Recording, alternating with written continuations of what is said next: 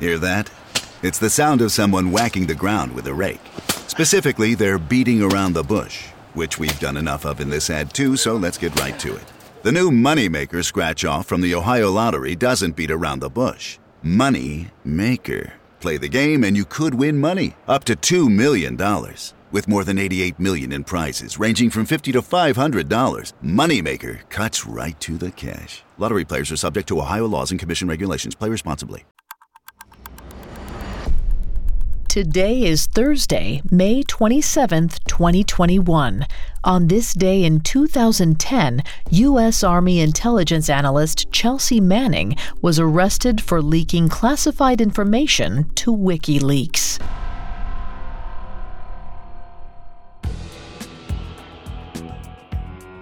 Welcome to Today in True Crime, a Spotify original from Parcast. Due to the graphic nature of this case, listener discretion is advised. We advise extreme caution for children under 13. Today we'll discuss the arrest of Chelsea Manning. We'll cover her highly publicized trial and the impact of the affair on her private life. Let's go back to Forward Operating Base Hammer, 40 miles outside of Baghdad on May 27, 2010. Manning was wearing her headphones and quietly working in her office when a group of federal officials approached. She tried not to appear nervous, but when they stopped at her desk, she knew she was in trouble. They accused Manning of being a whistleblower and arrested her for theft, espionage, and, quote, aiding the enemy. The charges stemmed from the beginnings of Manning's deployment in Iraq. As a part of the 2nd Brigade, 10th Mountain Division, she worked as an intelligence analyst in a war zone. The position provided her with access to sensitive government documents and military videos, which she had been secretly downloading. During the course of day-to-day work, Manning typically inserted CDs into her computer, often labeled as Lady Gaga albums. She would erase the music and rewrite the discs. Then she used them to store classified material concerning military actions in Afghanistan and Iraq that she felt should be public knowledge. One file she downloaded was a brutal video of a U.S. Army helicopter gunning down civilians, including 2 Reuters journalists from 2007. Another showed a 2009 airstrike in Afghanistan that resulted in over 100 civilian deaths, including those of children.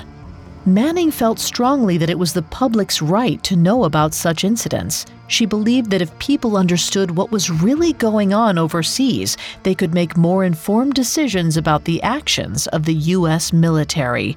Eventually, Manning downloaded about 700,000 items pertaining to the wars in Iraq and Afghanistan. In February 2010, while on leave, she made the fateful decision to share a vast amount of the files with the organization Wikileaks.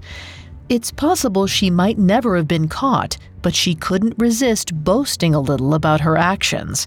In a conversation with Adrian Lamo, a high-profile computer hacker, she took credit for the material that had recently been published by Wikileaks. Lamo believed it was irresponsible of Chelsea Manning to release the information, so he took it upon himself to turn her in to the Defense Department.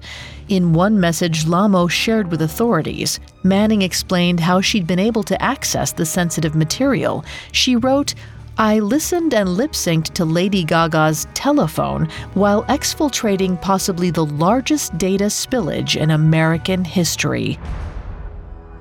Weak servers, weak logging, weak physical security, weak counterintelligence. A perfect storm. According to Lamo, what concerned him more than the infamous helicopter video was the other classified information he felt could compromise U.S. foreign policy.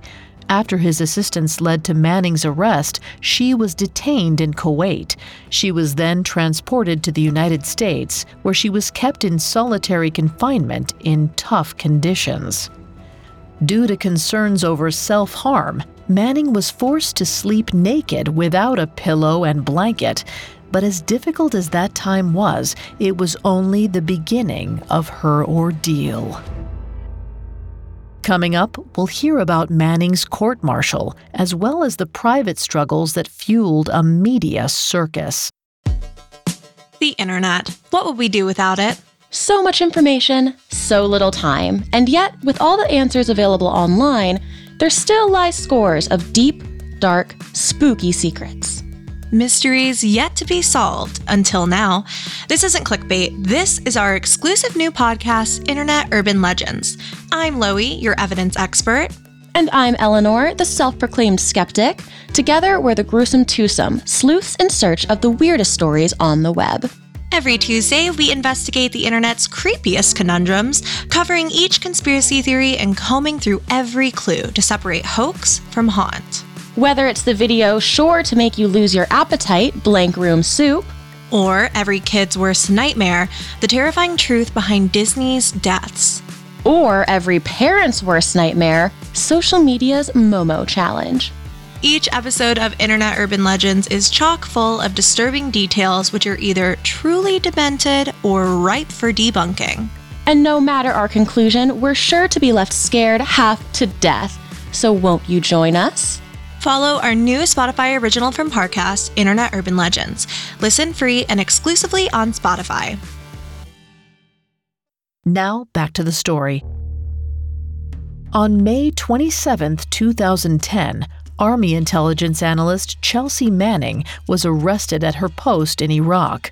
She faced a court-martial for leaking confidential military and government material to the organization Wikileaks. In June of 2013, her trial began in Fort Meade, Maryland. During the proceedings, 25-year-old Manning took responsibility for her actions. She said she was sorry for any unintended consequences of the leaks and that she never meant to, quote, hurt the United States. Manning also revealed that when she leaked the information, she was reckoning with her gender identity. She'd been assigned male at birth, and the testosterone-heavy environment of the armed services put extraordinary pressure on her. At the time she was serving, it was against the law to even be openly gay while in the U.S. military.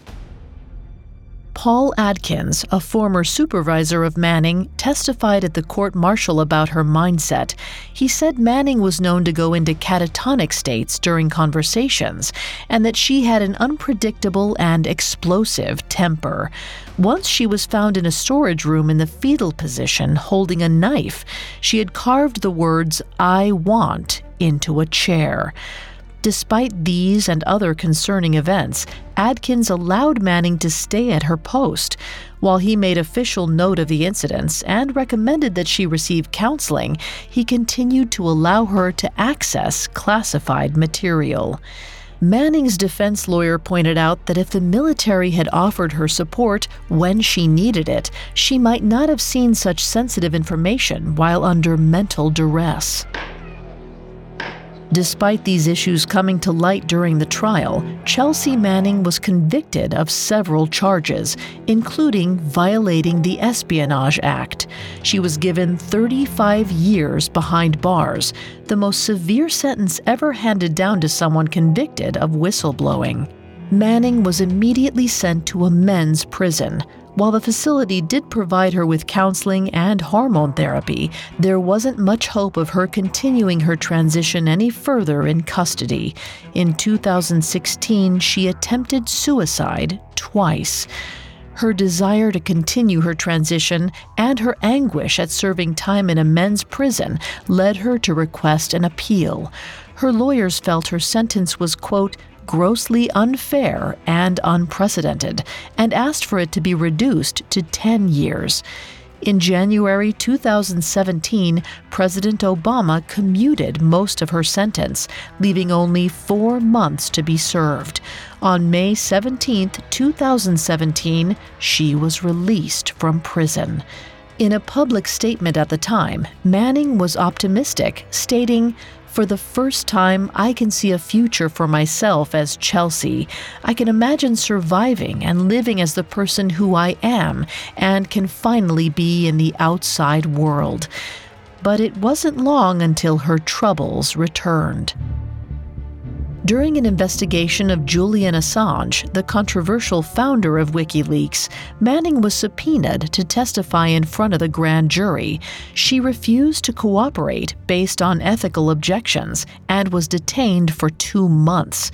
However, when a new grand jury began, Manning was subpoenaed a second time. She once again declined to testify against Assange and was placed in detention in May of 2019. A year later, while in custody, Manning attempted suicide. A federal judge decided to release the 32-year-old from jail the next day. But he also ruled she would still have to pay $256,000 in fines for refusing to take the stand in court. Chelsea Manning, now 33, has mostly stayed out of the spotlight since then. She's active on Twitter and live streams video games on Twitch. Since Manning's experience with her gender identity unfortunately played out in the public eye, she's often forced to endure transphobic insults and threats online. But even in the face of harassment, Manning perseveres. She seems to be holding her head above water and continues to live life on her own terms.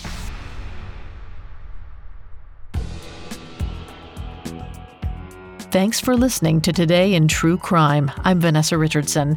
You can find more episodes of Today in True Crime and all other Spotify originals from Parcast for free on Spotify. We'll be back with a brand new episode tomorrow in True Crime.